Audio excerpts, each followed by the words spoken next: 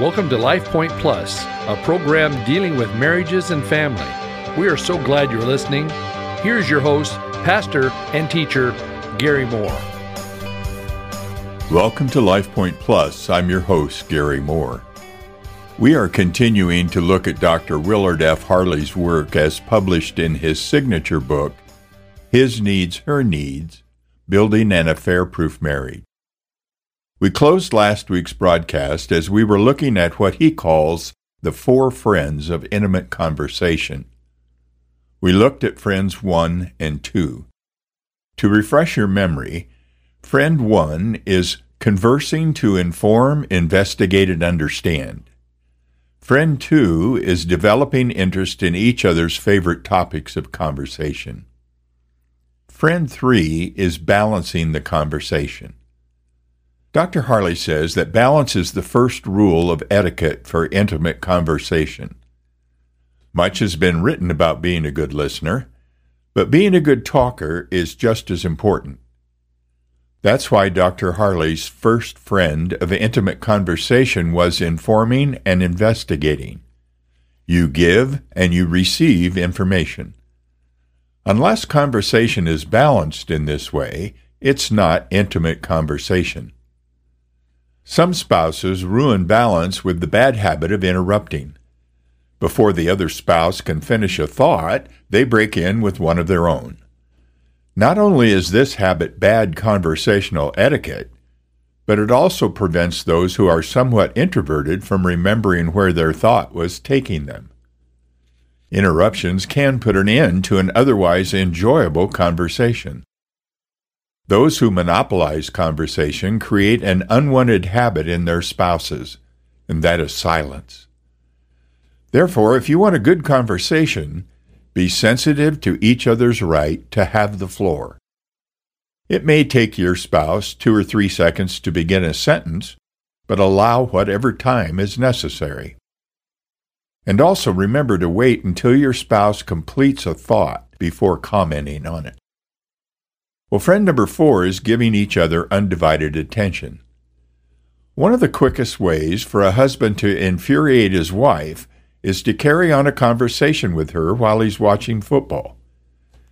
She becomes upset because he's not paying attention to what she is saying. He's more interested in the football game. She's offended because he has broken the second rule of etiquette required for intimate conversation, and that is undivided attention. Dr. Harley says that part of the reason undivided attention is lacking in the conversation of so many couples is that the other friends of intimate conversation are missing. They are not talking about each other or about topics of mutual interest. And the conversation's not balanced. Usually, only the wife is doing the talking. But that said, undivided attention will probably require practice, especially for us men. This is because, in general, women are multitaskers and we men are single-taskers.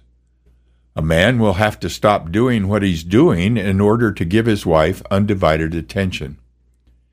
Guys, that means stop what you're doing. Turn toward your wife and make eye contact while she is talking so she can see that you're listening. And continue your eye contact when you're responding. This is a crucial area that needs mutual understanding.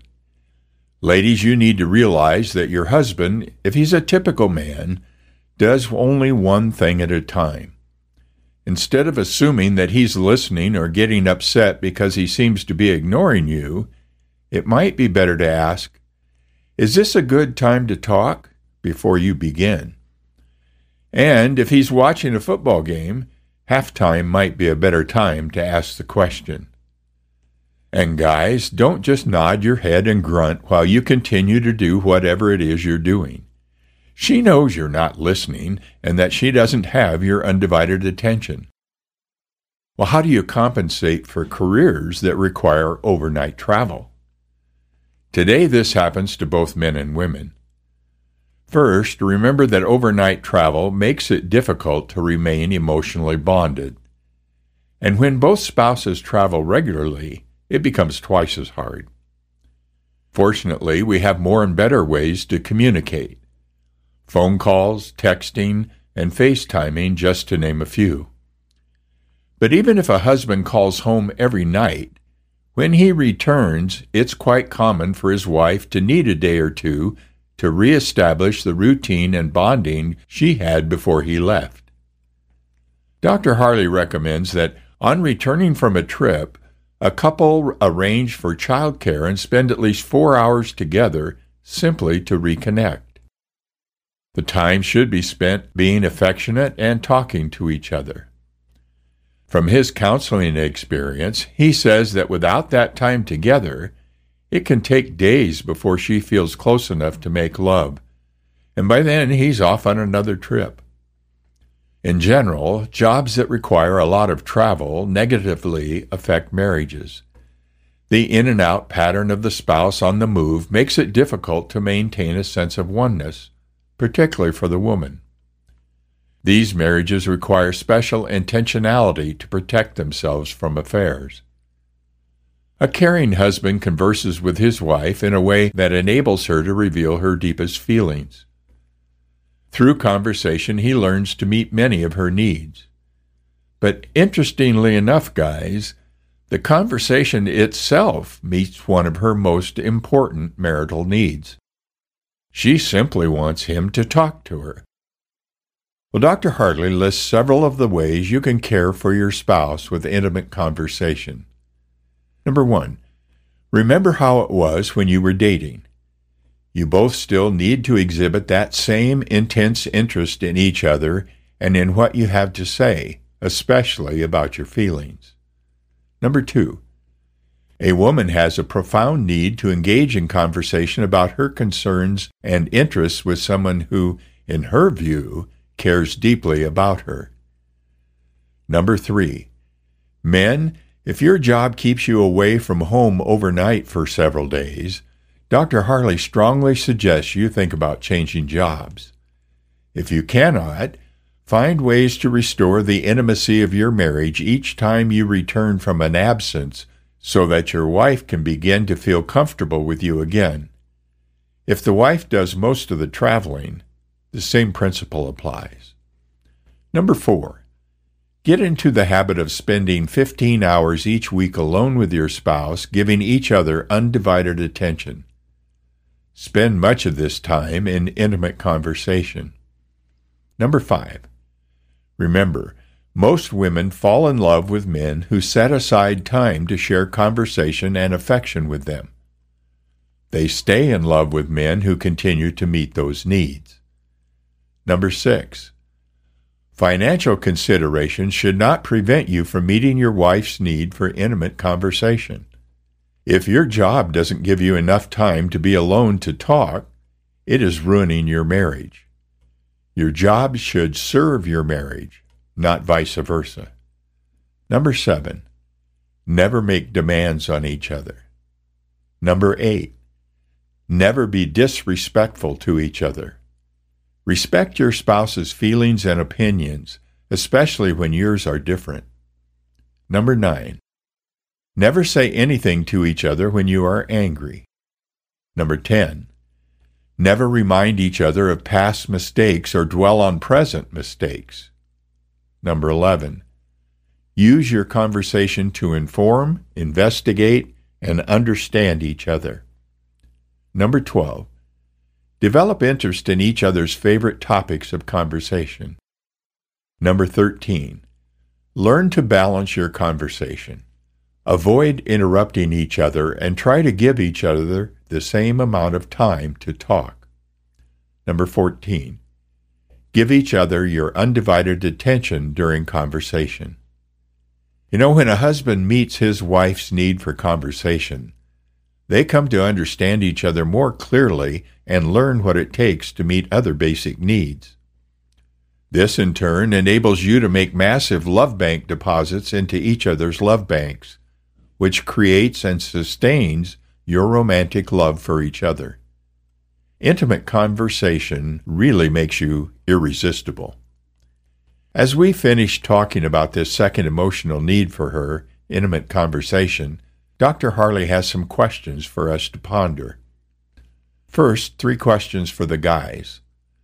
Number 1, do you spend enough time talking to your wife about her personal concerns? Do you give her at least 15 hours of your undivided attention each week? If not, why not? Number 2, do you try to develop a better understanding of your wife's favorite topics of conversation? How can you improve? Number 3, are you guilty of any enemies of intimate conversation? If so, how can you change? Now 3 questions for the ladies. Number 1, do you miss the quality of conversation you had while you were dating? If so, what can you do to help restore it? Number 2, if you are separated overnight for a few days, do you feel disconnected from your husband? Would a few hours of re-entry help when you are first reunited? Number 3, what interests do you and your husband have in common? What can you do to develop your understanding of his favorite topics of conversation? And then for both the guys and the gals, Dr. Harley has these things to consider together. Number 1, do the enemies of intimate conversation prevent you from talking to each other as often as you should?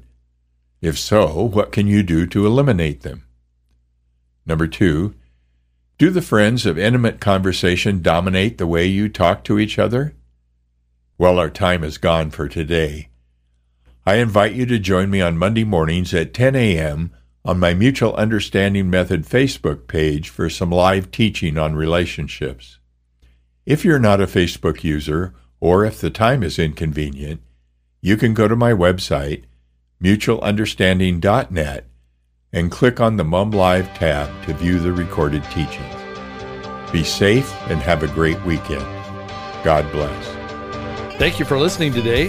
This program is brought to you by Cloverdale Church of God. If you would like to reach Pastor Gary, please email him at pastorgary@cloverdalechurch.org. To know more about the church, go to our website at www.cloverdalechurch.org. Thanks for listening, and be blessed.